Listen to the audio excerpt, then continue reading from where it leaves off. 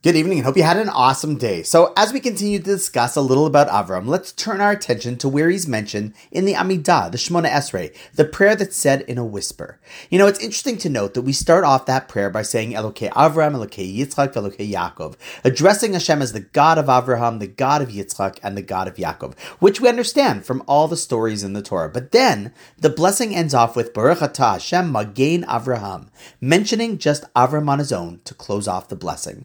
So the question's asked, why does he get such special attention? So I heard a beautiful idea that I'd love to share with you. See, on one hand, when we think about our Judaism, we have to pause and think about how Judaism revolves around it being received and passed down from generation to generation.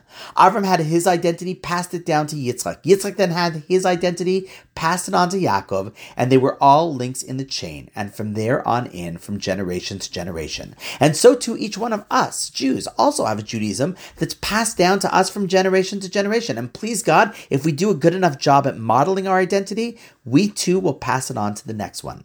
However, there is a second facet of Judaism, and that's the Judaism of just Avraham. See, Avram didn't receive it from anyone. He simply started it on his own. It was his unique contribution and growth that came from within. And so some of our commentaries explain that this too is an aspect of our Judaism. Yes, we're supposed to receive that which was passed down, but then we're also supposed to strive to add or increase to it in ways that we might not have received from our ancestors, just like Avram had to be a trailblazer in his beliefs and practice.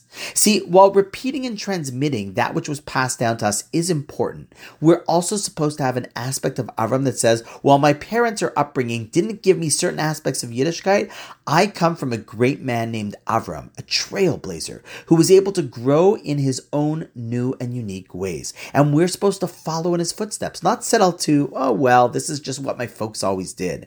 We strive to say, if my forefathers never did this in our family, well, then I will, like Avraham, step up and become a forefather myself.